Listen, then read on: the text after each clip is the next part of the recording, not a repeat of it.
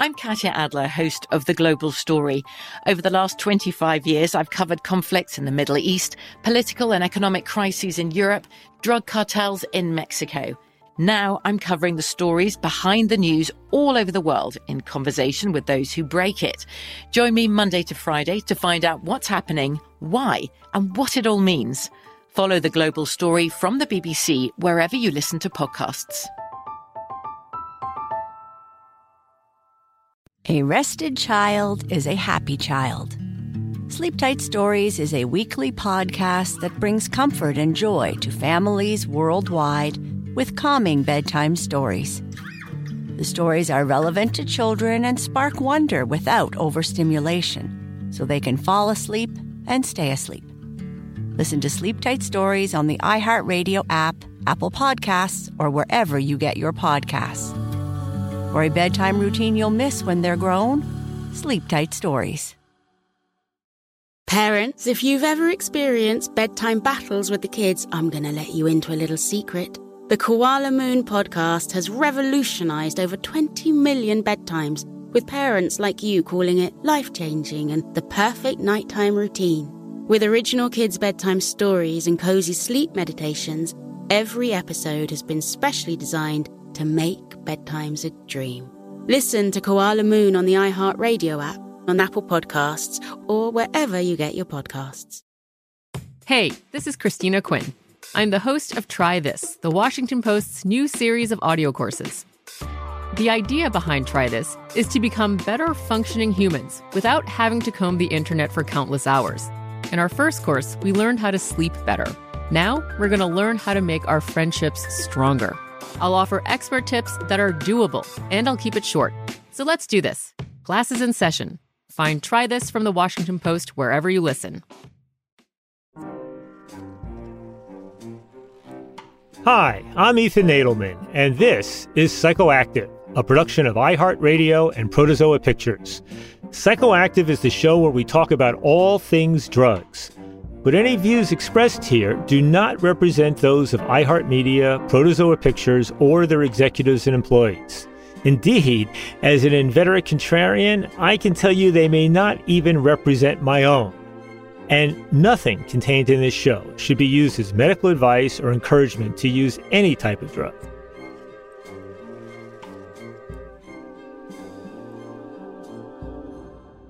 Hello, Psychoactive listeners. Today, you're in for a real treat. My guest is one of the outstanding psychedelic pioneers. Her name is Lady Amanda Feilding. If you've already heard of her, it's probably because she founded and directs the Beckley Foundation, which has been Britain's leading research and advocacy institute focused on psychedelics since the late 1990s. But that was not the start of Amanda's work in this area. Indeed, her experimentation and advocacy date back to the 60s, when she first started speaking about the benefits of psychedelics. She's played a key role in legitimizing this issue in Britain and even globally. And not long ago, Amanda teamed up with her son Cosmo to create a for-profit psychedelics company called Beckley SciTech. She has led a truly fascinating life, which is mostly what I want to talk about with her today. And she's still going full steam ahead. So Amanda, thank you ever so much for joining me on Psychoactive. Well, it's a great pleasure. So listen, I have to tell you, when I prepare for this, I'm remembering back, it's 1998. I had started the Linda Smith Center. It wasn't even called Drug Policy Alliance at this point. And, I get a call from you. I don't even know if I knew who you were back then. And you're in New York, and we land up having dinner.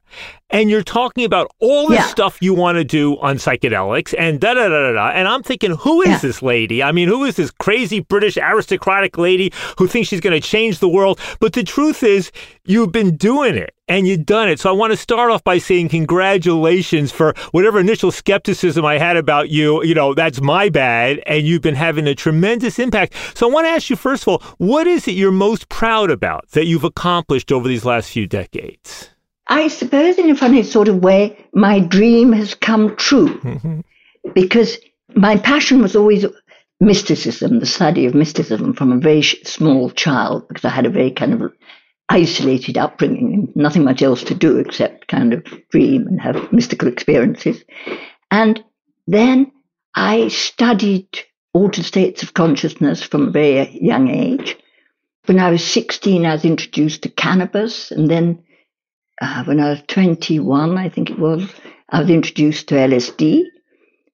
And then most importantly, when I was 23, I met a Dutch scientist, doctor, who was, in my opinion, the only genius I've met, who had two hypotheses about what is the underlying mechanisms which alter consciousness in taking psychedelics, but also natural ways of exercise, fasting, meditation, all of those sort of things. So I suddenly got a grip on how you could use psychedelics, which are tools to alter consciousness, and actually control how you perform with them. So it was suddenly getting into control of the tools one used. And for me, that was a magical change, because before that, I thought, well, psychedelics are absolutely wonderful, but you can't live on them. Right. And then with this knowledge, I've realized, my goodness me, one can. So I realize you mentioned this Dutch lover who had such a great influence on you, Bart, but there were two other men, or males, I should say, who I understand had a major impact on you. One of them, I think, was your father. Can you just say a little something about him? Oh, yeah. He was a very kind of eccentric and charming man. I mean, we lived on the edge of a fen in an old Anglo-Saxon fortress, which was rebuilt in Tudor times with 3 moats. And we had no heating or petrol or anything like that. So no one came near us the whole winter. It was a very kind of isolated, in a sense, an Alice in Wonderland life, quite tough, farming. And my father was a big influence because he was very intelligent and he was very anti-authority. I remember he said to me, whatever the government tells you, always do the opposite. And I always thought that was a very wise bit of advice. And he came back from the war bad diabetic. And I was 3, and I became his pet dog, his carer, who stopped him falling into ditches and passing out and never coming back again. So you were like, the youngest of 4 kids, and as I understand it, your family was kind of the impoverished aristocracy. They had the land, but no money. And your dad was an alternative, contrarian thinker. And so I guess that sort of opened you up. He was not somebody to rebel against, but maybe somebody who opened you up into the ways of thinking in more contrarian ways. He used to drive over the center of roundabouts, for instance. He couldn't be bothered to go around them, so he went over the center. I mean, he was quite an eccentric. But he never did psychedelics himself, as far as you know, huh? Or did he? No, he would have loved it. He loved people on psychedelics. He felt completely at home with them. But because of his bad diabetes, I always felt nervous of providing them for him in case it had a bad effect and I didn't know what to do. I mean, he was on the edge of hypoglycemia all the time because he kept his sugar very low because he didn't want to go blind, as he was an artist. And so he went in and out of kind of control of consciousness. So it was rather like being with someone on LSD, actually. And your mother was also a free thinker? Not so free, but she was the daughter of a First World War hero. So she had a kind of certain noble attitude to life. And she kept the show on the road, which I can't pretend my father I see. did. And there was another figure, I was going to say a man, but really another male figure in your life who I think you say you learned something about telepathy from, and who was your other love of your life in your early years. I'm thinking about Birdie. Oh, Birdie. Birdie. Sorry, I pronounced it wrong, but yes, tell us about Birdie. Birdie was a great love of my life. I found him when his mother died on the windowsill of a flat in London overlooking the river. And I brought him in, and he was a day old, he had no feathers, and I fed him on a paintbrush with warm Weetabix.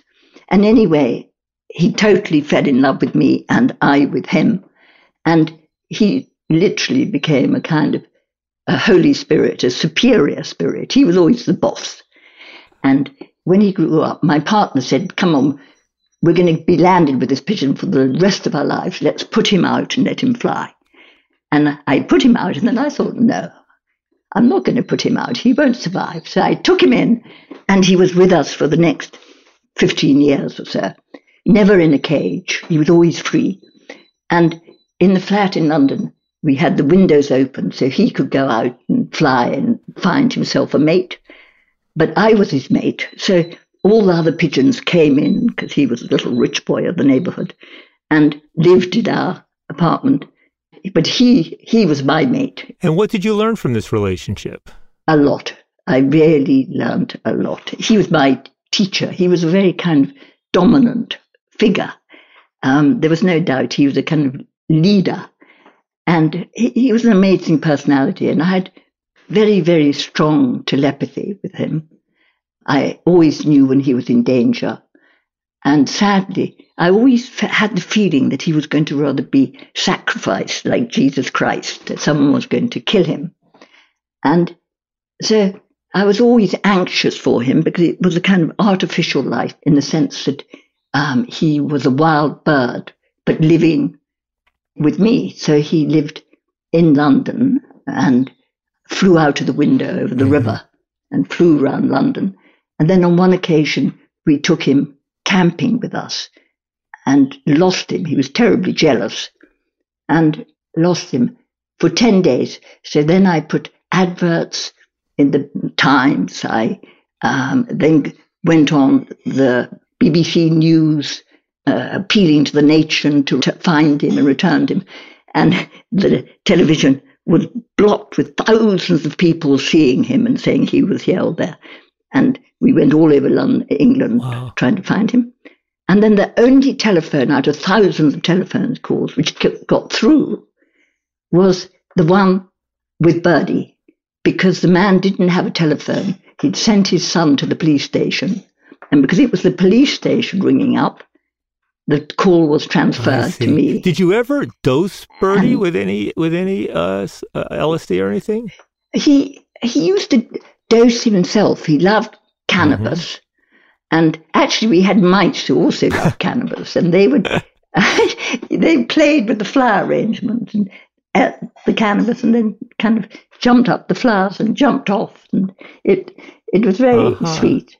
And I also had 2 toads who lived with us for many, many years, free in the house, and a hedgehog. It was a very nice household, and I had a very long-suffering partner who put up with these rivals. You know, most people, when they talk, people especially in this field, oftentimes they describe their first psychedelic experience as, oftentimes a glorious one. But I think in your case, it was a horrific one. It was a very, very damaging experience. But it was impressive, because many people would be traumatized by an experience like that. And, if this hurts you for months, and just say, enough with that. I've seen this horrible thing. I don't want to go back there. But you came back, sort of like the person who falls off a horse and says, get right back on or something. Exactly. Or the person who is allergic to the sea and ends up falling in love with someone who wants to go across the Atlantic on a raft. So that was me. When it happened, I retired to Beckley, the house I grew up into a hut here in the woods. It was lovely. And after about 3 months, someone came and said, come on, you must come. There's a lovely party in London with Ravi Shankar playing. It will be fun. So I went, and there I met this Dutch scientist, Bart Huges, who had arrived that evening at the invitation of someone called Joe Mellon. And it was just kind of love at first sight. So he actually had made the LSD. He was the scientist. He was the top favorite pupil in Amsterdam. And all the professors wanted him. And then he'd suddenly realized the wonder of psychedelics.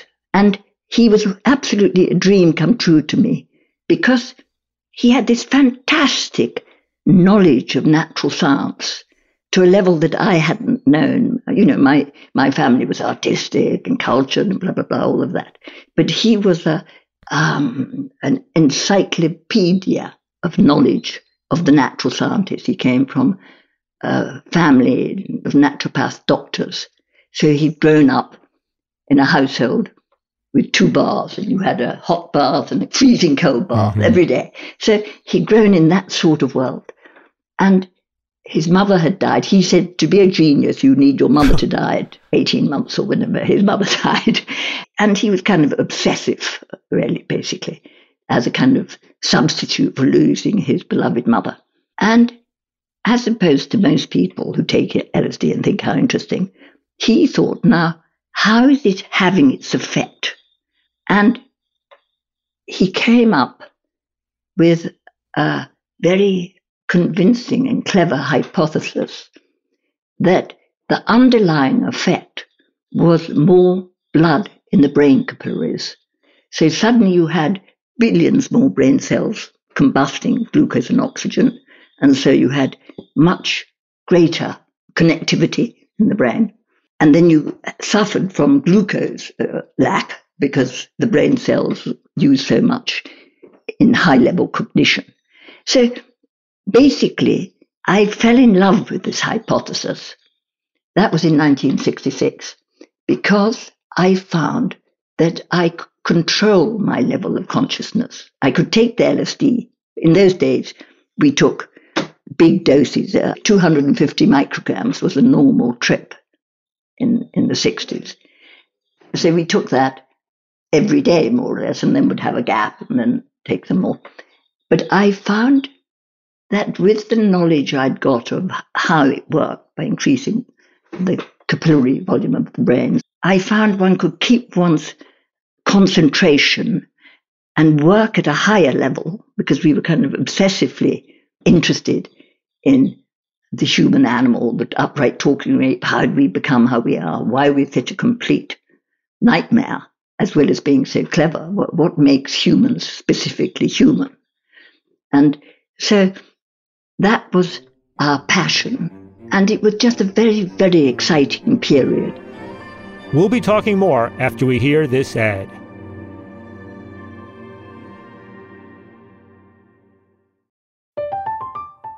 I'm Katya Adler, host of The Global Story. Over the last 25 years, I've covered conflicts in the Middle East, political and economic crises in Europe, drug cartels in Mexico. Now I'm covering the stories behind the news all over the world in conversation with those who break it. Join me Monday to Friday to find out what's happening, why, and what it all means. Follow The Global Story from the BBC wherever you listen to podcasts.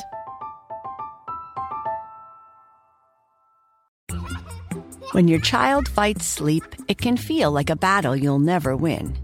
Imagine a bedtime routine you all look forward to, where you cuddle in and let the stress of the day melt away.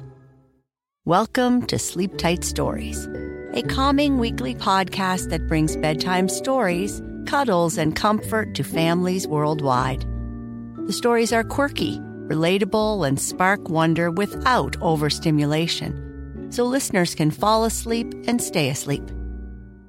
Each episode is narrated by me, Cheryl McLeod, a second-grade teacher, and written by my husband, Clark, an eternal second grader at heart.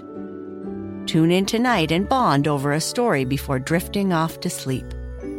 Make bedtime the sweetest part of your day. Sleep Tight Stories. Listen to Sleep Tight Stories on the iHeartRadio app, Apple Podcasts, or wherever you get your podcasts. Parents, if you've ever experienced bedtime battles with the kids, I'm going to let you into a little secret.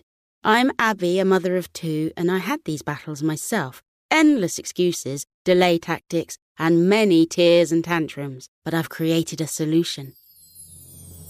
The perfect kids podcast that makes bedtime a dream.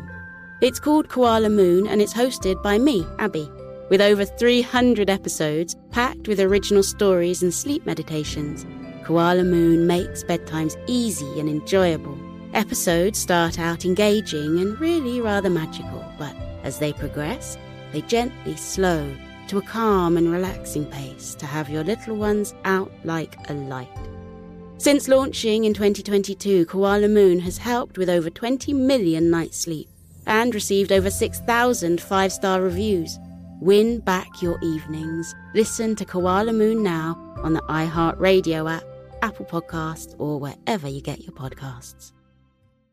The best conversations I have with my colleagues are the ones that happen when no one is looking, when we're not 100% sure yet what to write. Hopefully, having conversations like this can help you figure out your own point of view.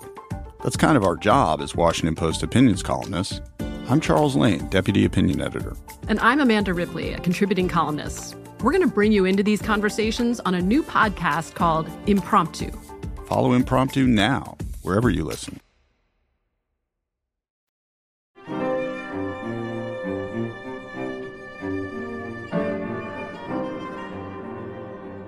One of the things I remember you telling me when we met was that you were that you had a daily practice of microdosing, and that you would microdose, every day or most days of the week for years at a time. And I've also heard you talk about taking higher doses and describing that sometimes when you take the higher doses repeatedly, you develop a tolerance such that taking the higher doses repeatedly almost becomes like microdosing. That's exactly it. So I wonder if you could just say a little more about your own practice, both in the past and more recently, and the macrodosing versus the microdosing and the similarities, etc. Well, I'll tell you about my old habits, because modern habits you're not allowed to talk about. In the old habits, it was pre-criminalization. Well, actually, Amanda, let me just say that, I think, some of that fears about talking about the present time are fading. So I want you to know that in your honor, I took a little microdose right before this session here. So I am in the moment under a very small dose, and I'm kind of curious to see if my producers notice any difference. But tell me about your old patterns, and then you can share about the contemporary ones if you like. Well, I too took a little microdose in honor our meeting. And in the old days, when pre-criminalization, we used to take 250 normal big doses, but we took it more or less every day. I think it still has effect, but you get familiar with it. It's like hungry cows in a clover field.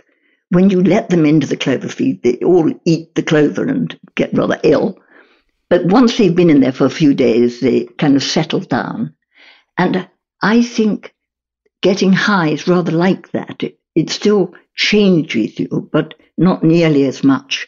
So I, having suffered my trauma of being given this, 4,000 trips when I didn't ask for it, I didn't really like sudden big trips.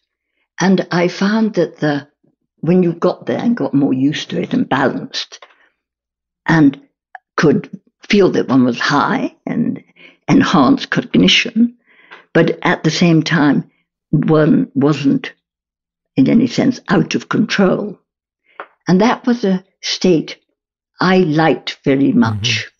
Mm-hmm. And we liked it so much, we never really wanted to have many days without it, because one didn't get a hangover when one stopped, but one came slightly down.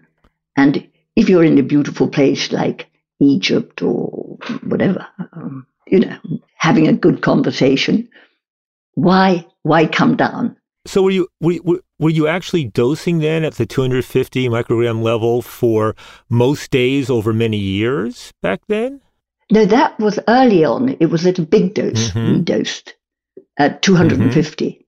But for how long a period? Was that over months or years or? Well, no one would do it for a couple of weeks and then have a break. One of the things we were doing was psychoanalyzing ourselves. And if you do it on LSD, you can actually be patient and doctor. Alternatively, if you want to be the doctor, if you want to read the Freud or the Reich or whoever you're studying, you'd keep your sugar level normal. And if you wanted to dig deep into underground psychology, you'd let your sugar level drop, and then you go into a deep state of breaking through the levels of protection. And we did that for several years. It was very interesting with Birdie around us. And it was a very interesting period of breakthrough and learning about oneself. What's been your practice in more recent decades then around this? I'm much more delicate on myself, I should say. Well, let me ask you this. I've said this sometimes at the speeches at the Drug Policy Alliance in years past, that I regarded psychedelics, in a way, I've thought about them as something that is almost like wasted on the young. And it's something that one should make a commitment to doing as one grows older, that there's a way in which a strong psychedelic experience can kind of stir up the emotional and intellectual sediment in one's life, and that's a good thing. Yeah. And I wanted to ask you your thoughts about what's the relationship between psychedelic use and healthy aging? I actually think psychedelics, and I actually have a particular love of LSD because of its purity. I think in a way it's the most cognitively stimulating, and it's the least toxic. So, even when you take it regularly for a while, when you come off it, you don't have a hangover. You don't have any craving. There's no aspect of addiction about it. And actually one needs more discipline to take it than not to take it, in a funny sort of way. It needs discipline to take it and work with it. And we were kind of rather passionate workers. And as recreation, we used to play the Chinese game Go. Do you know Go? Which is very much a game of skill. There's no luck in Go. It's pattern recognition, so it's intuitive thinking. It's using your intuitive brain to see patterns. And Chinese masters, generals, used to, instead of fighting wars, play Go. It's surrounding your opponent and capturing them. And it's an absolute compulsive game. It's like life. Every movement in life is on the Go board. And we were very addicted to it. And I found that if I was on LSD and I kept my sugar level normal, so I wasn't hypoglycemic, I would win more games if my opponent wasn't on LSD. And it was my first real experiment on cognition, using myself as the subject. And it actually convinced me that it can, not that it always does at all, but it can increase cognition. I won more games if I was high. And when this comes to the issue of healthy aging, it suggests you think it can keep the brain more youthful and vibrant as we get older? Yeah. From 66 onwards, my life was doing experiments, first on myself, and then I set up the Beckley Foundation to do it out in clinical trials. And I was always interested in its effect on cognition. And quite recently, doing research on microdosing, we did a research on rats, and you give them a choice of old and new toys. Rats, they prefer the toys they know and familiar. But if you give them an enhanced environment, then they love the new toys. Old rats, and if you give them LSD for 3 days, don't play with the new toys, they go. So I think that means that it definitely inspires neuroplasticity, a delight in new things, exploring. Mm-hmm. Do you think in human beings that microdosing is going to be or proved to be more effective if people have previously had the experience with a larger dose, or are they really disconnected? Can people who have never done high dose get the same benefit from the microdose? I think they're disconnected. I'm a great believer in the potential of microdoses to enhance certain, physiological happenings and psychological. I think microdoses are wonderful in the sense that they are doing what the full dose does, but as we know, at a very much smaller and more easily manageable rate. And I'm at the moment doing work on dementia, more very broadly, but Alzheimer's particularly, and indeed on Parkinson's with microdosing psychedelics. And actually having some very interesting results. I should just tell our listeners, literally Amanda and I are talking in mid-April, and just the day before our conversation here, there's this news item that's in the press, the New York Times, all the media around the world, about a new psilocybin study that was done at Imperial College and UCSF, University of California, San Francisco, with, Robin Carhart Harris, one of your colleagues and maybe in some respects proteges. Definitely. And basically finding that, they had done, it's a small study, they said, it raises more questions than it answers, but showing the ways in which the brain is different under the influence of a psychedelic in terms of addressing depression, as opposed to using the standard antidepressants, that the scans show flourishes of neural activity. Right? And a sort of liberating effect on the brain. So I guess people are excited about this study because it's confirming some of the hypotheses about how this may actually be working.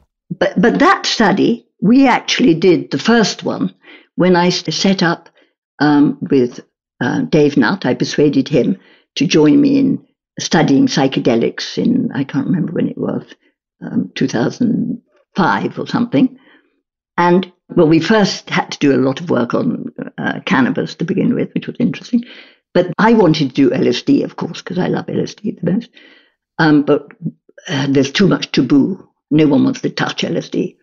So we did psilocybin because no one knows how to spell it, what it is, and it has very little taboo value. So we worked on psilocybin. And I wanted to do brain imaging to look into my old hypothesis of the increase in capillary volume. So we found, funny enough, not an increase in capillary volume, which surprised me. I think the technology was limited in those days. But we found a decrease in the blood supply to the default mode network. And that's the kind of modern expression for the ego, as Freud used to call it, the ego mechanism. And it had been observed that people with psychological disorders like depression, addiction, post-traumatic stress disorder, all those, had a hyperactive default mode network. So we thought, maybe with psilocybin, it will help treat depression. So that was the first depression study we did at the Beckley Imperial Research Program. And Robin was actually, I'd sent him to study with Dave Nutt, and he'd become our principal investigator. The three of us worked together for 15 years doing research. Well, for our listeners, I should just explain that David Nutt, who will be a guest on Psychoactive at some time in the near future, is really one of Britain's leading scientists and a former advisor to the government who got booted for speaking too honestly about the reality of drugs and drug research. But, I'm also curious, in your past, right, you have this period in the 60s and 70s with the psychedelics, your initial experiences, your relationship with the Dutch great love of your life, as you've called him, Bart. And then you start Beckley Foundation, which really has played a major role in sponsoring and instigating and psychedelic research, but also carrying out. No, exactly. And carrying out. It's not just funder, it's not just instigator, it's also carrying out and hands-on and all of that.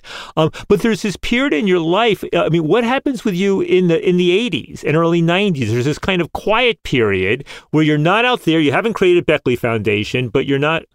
It wasn't actually quiet.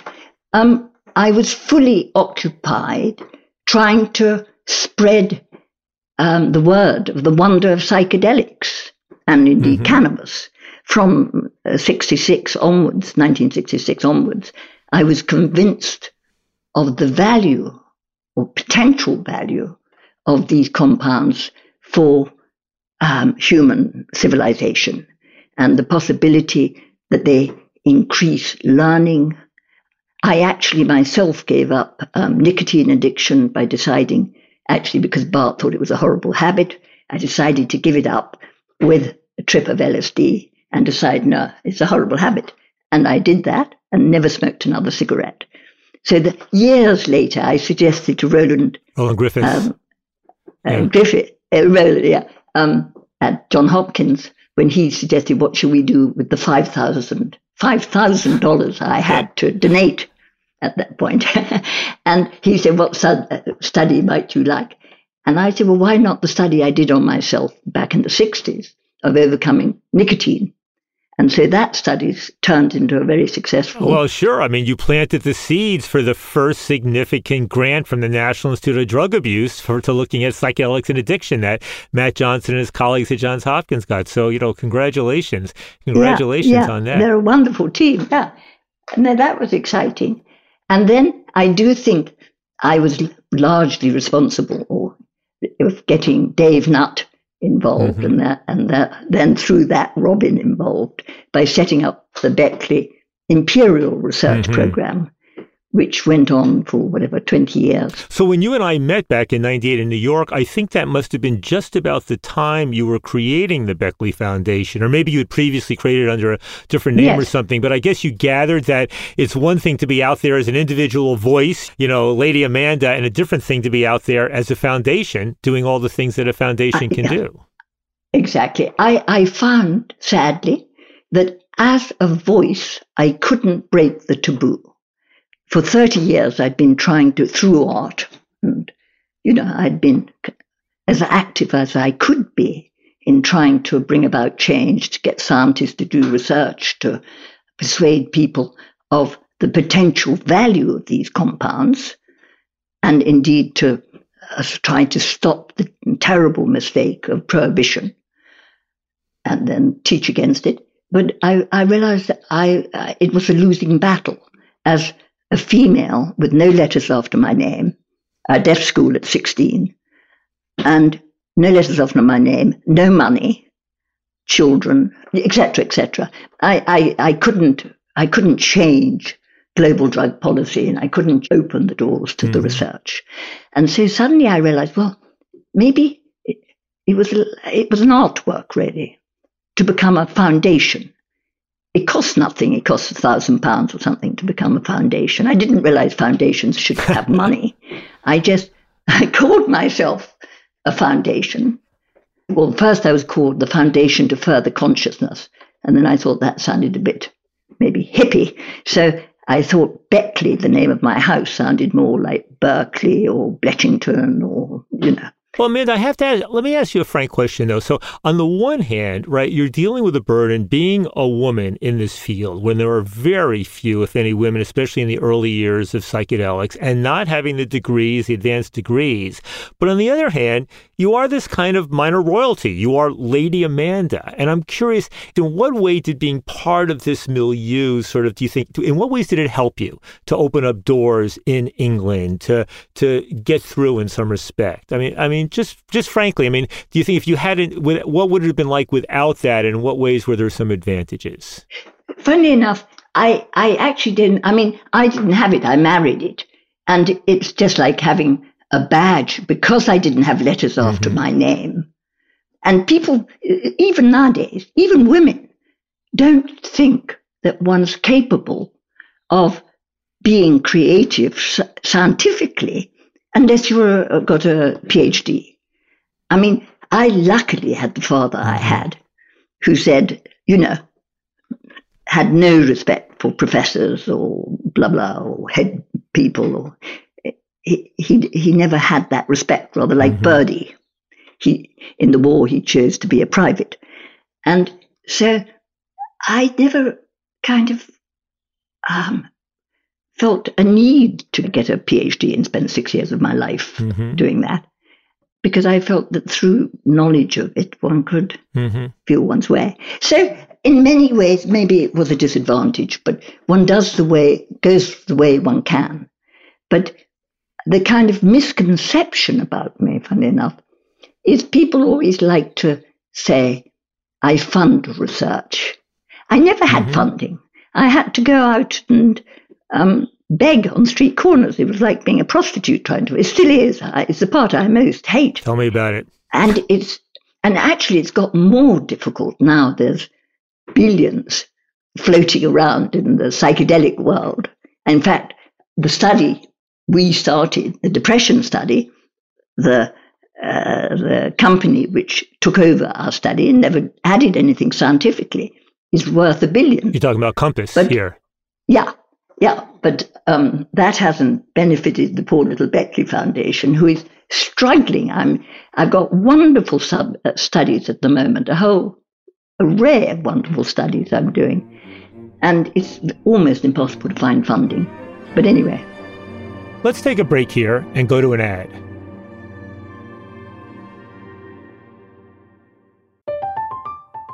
I'm Katya Adler, host of The Global Story. Over the last 25 years, I've covered conflicts in the Middle East, political and economic crises in Europe, drug cartels in Mexico. Now I'm covering the stories behind the news all over the world in conversation with those who break it. Join me Monday to Friday to find out what's happening, why, and what it all means. Follow The Global Story from the BBC wherever you listen to podcasts.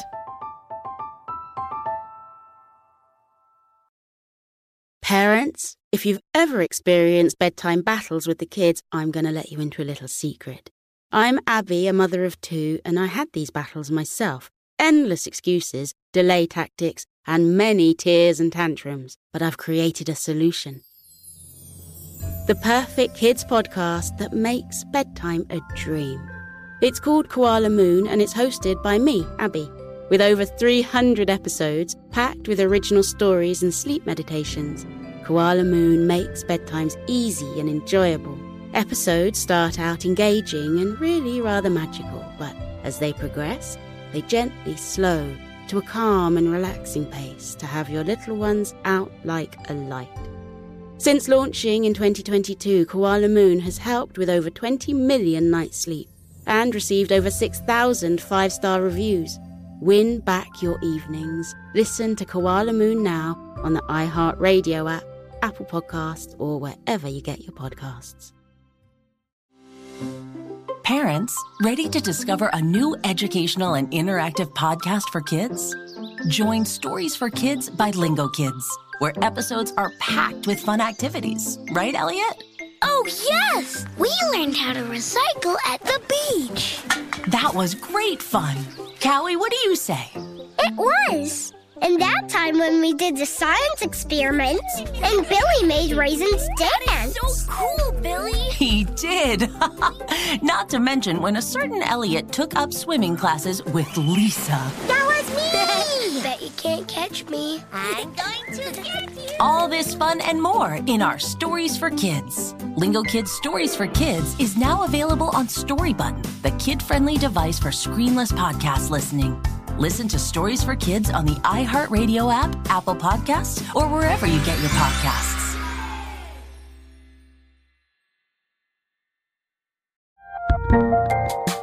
There's a lot happening these days, but I have just the thing to get you up to speed on what matters, without taking too much of your time. The 7 from the Washington Post is a podcast that gives you the 7 most important and interesting stories, and we always try to save room for something fun. You get it all in about 7 minutes or less. I'm Hannah Jewell. I'll get you caught up with the 7 every weekday. So follow the 7 right now.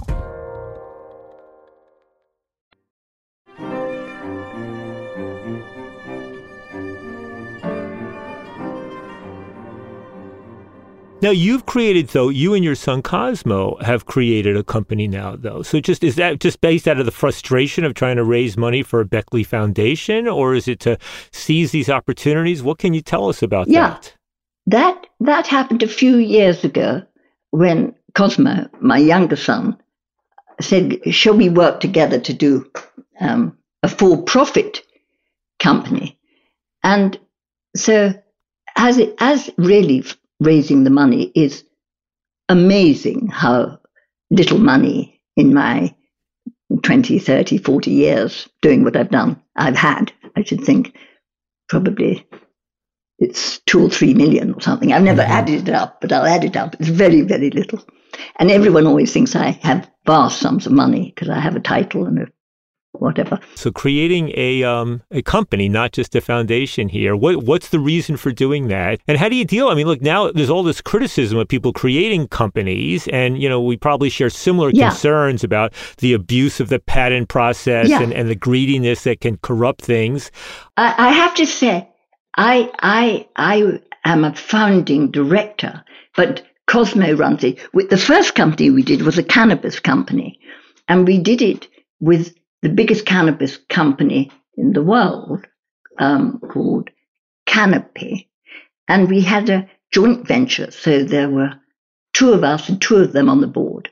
We had a 50-50 relationship, and it was a dream from beginning to end. It went very, very well. And then they wanted to buy us, and we were delighted, and they bought us. And then we started a psychedelic company, which is what I wanted to do all the time, more than a cannabis company. And Cossy's running that, and with amazing skill and charm, I think he does it. And I'm hoping, so far, he's kept his ethics. I do the exploratory work. That's what I'm good at. And what I love is the seed work. I don't want to have a kind of bevy of bankers on my back and have to raise hundreds of millions. It's not something I would treasure at all. I wouldn't be good at it, and I don't want to do it. But I love the exploratory work. And so he's doing that, and he's doing it very well. And we work. Well, Amanda, let me ask you. I mean, I'm curious. I remember there was this time, I think it was back in 2006, and I was up in Oxford giving a talk, and I realized you lived very close, and I called you, and you said, "Oh, come on over." And I go over to your place. I'd never been there before, and it turned out it was your birthday.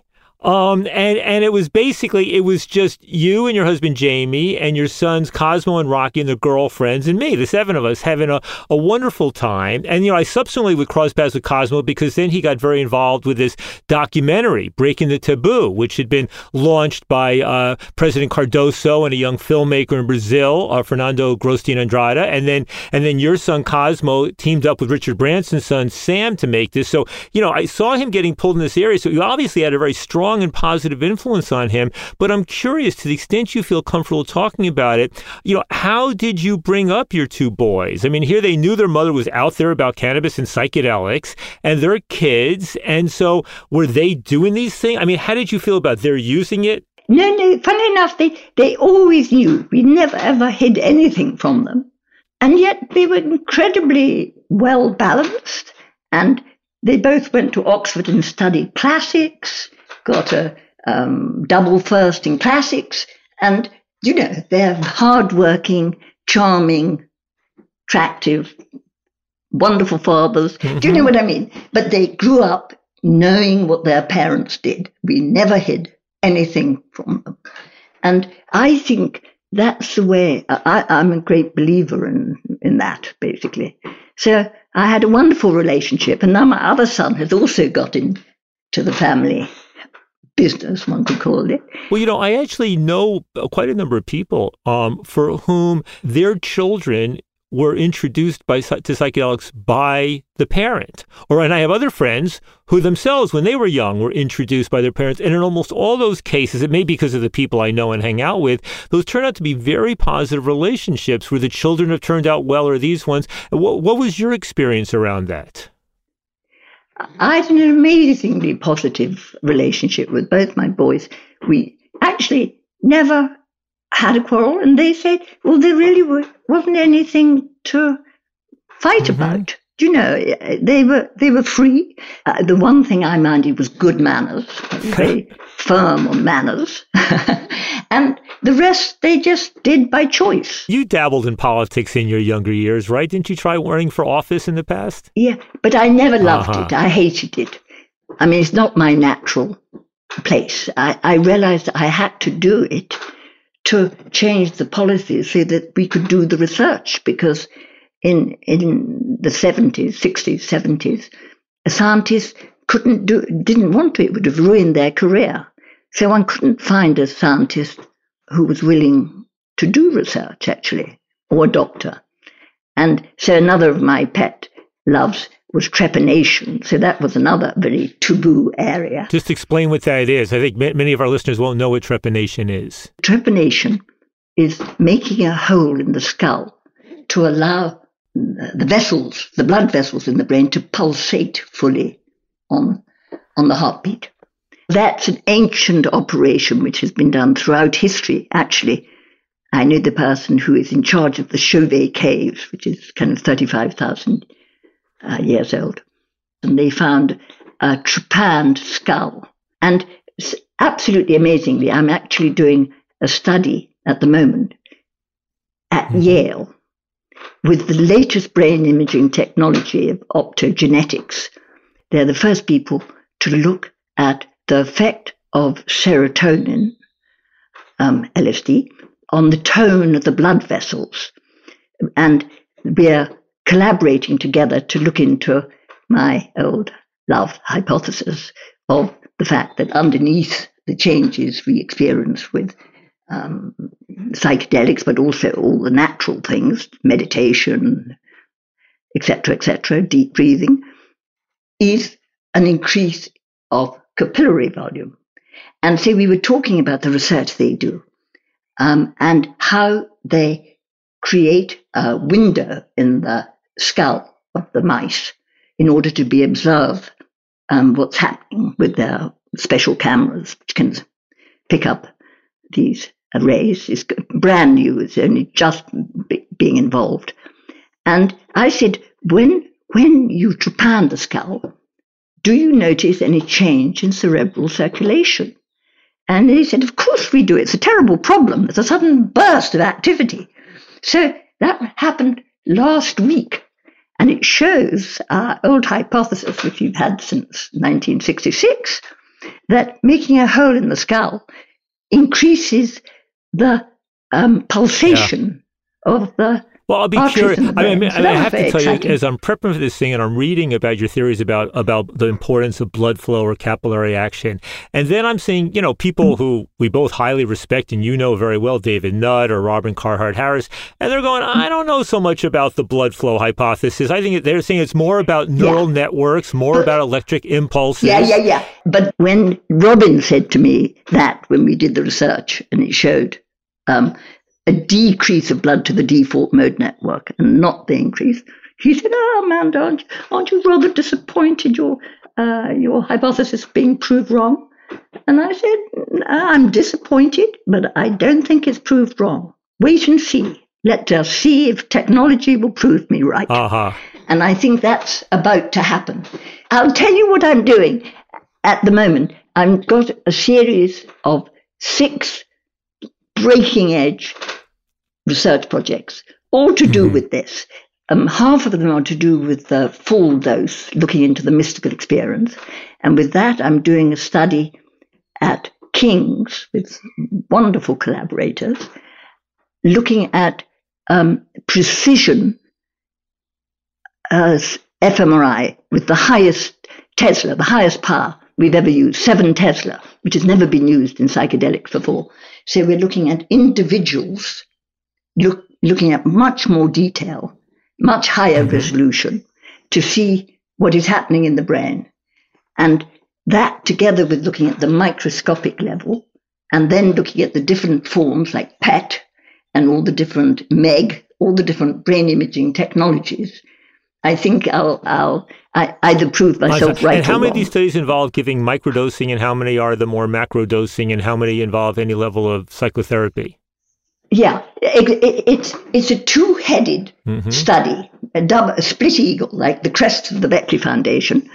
One half is looking at macro, at full dose, and that's the study I'm doing at the moment. I was working on it today at King's. It's a really exciting one. And then to balance it, I'm going to do a PET scan and all other sorts of scans. There's a lot at different places. I'm working in Argentina, Brazil, America, all sorts of it.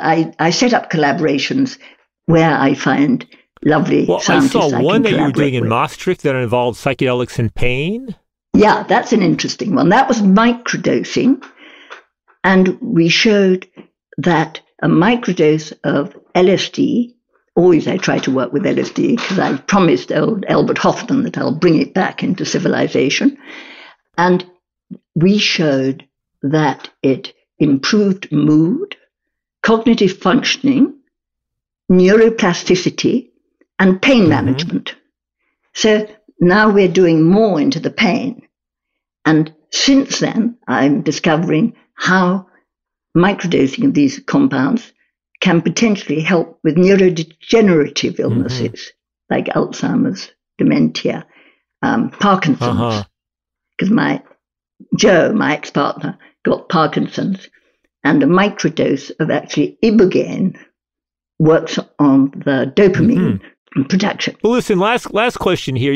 It's about, you've talked about, on the one hand, the importance of the mystical experience, and obviously Roland Griffiths and all his work at Hopkins, makes a big point of that, and also at the same point, ego dissolution and the role of psychedelics in ego dissolution. And how do you see that connection between the mystical experience and the ego dissolution aspect of this?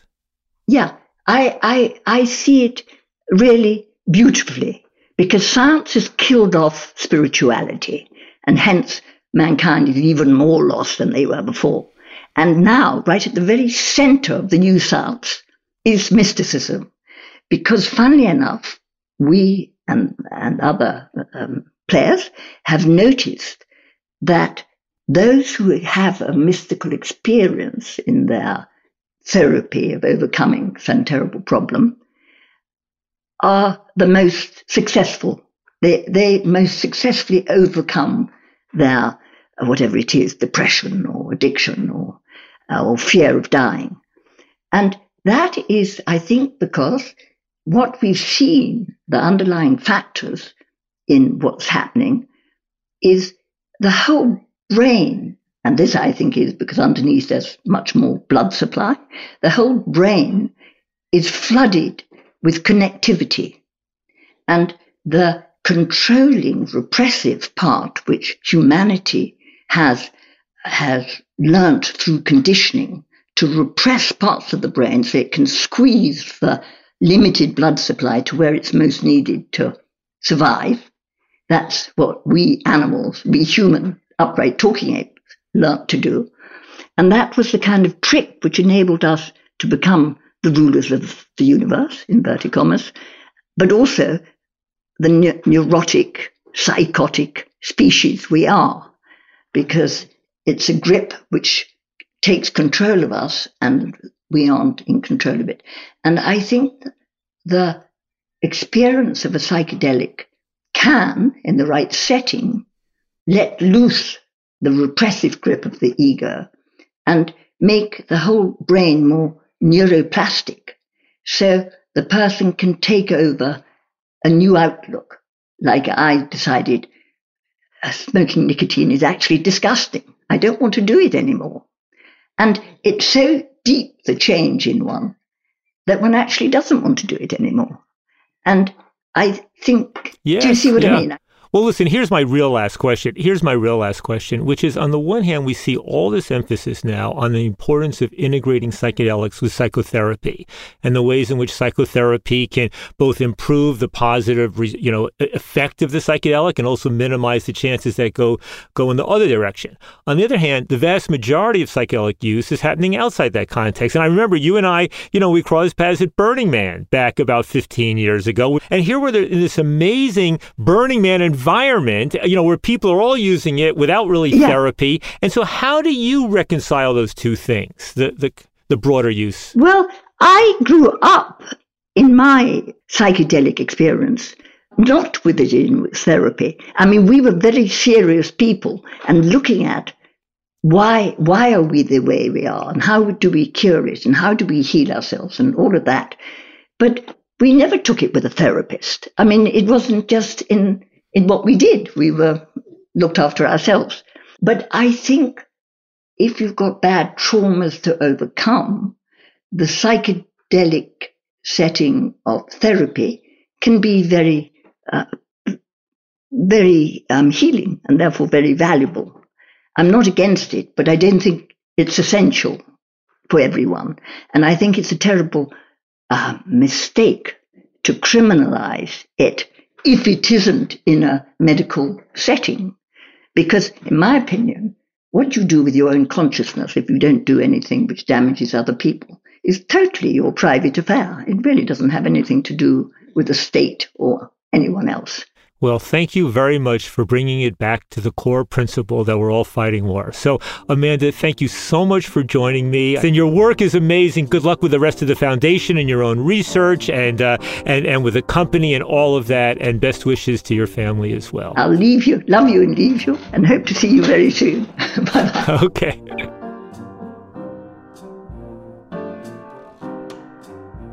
If you're enjoying Psychoactive, please tell your friends about it. Or you can write us a review at Apple Podcasts or wherever you get your podcasts. We love to hear from our listeners. If you'd like to share your own stories, comments, and ideas, then leave us a message at 1-833-779-2460. That's 833-PSYCHO-0.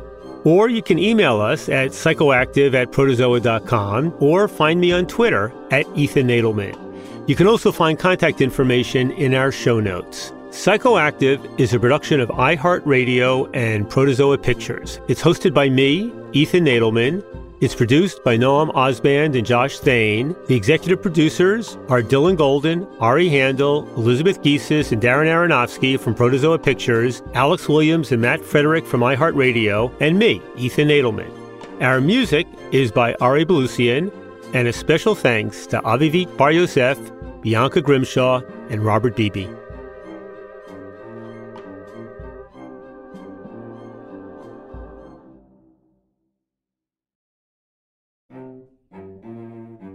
Next week, I'll be talking with Garth Mullins, the host of an award-winning podcast called Crackdown that he co-produces with his fellow drug users and drug user organizers and activists in Vancouver.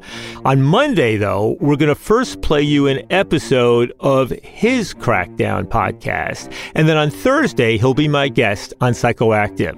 Listen to this clip for a sense of what's ahead. I'm an old school dope fiend. You know, that's the story of my life. Is I've been on some kind of opioid pretty much every day of my adult life, or most of them. And for a long time that was heroin, and for a while now it's been methadone and everything in between.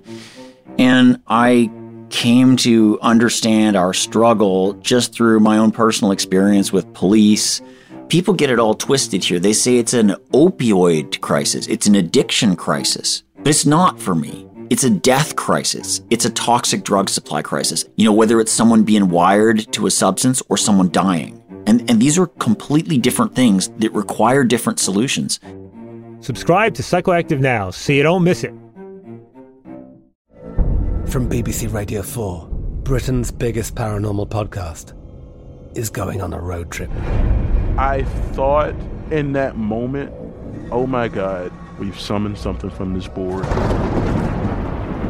This is Uncanny USA. He says, somebody's in the house, and I screamed. Listen to Uncanny USA wherever you get your BBC podcasts, if you dare.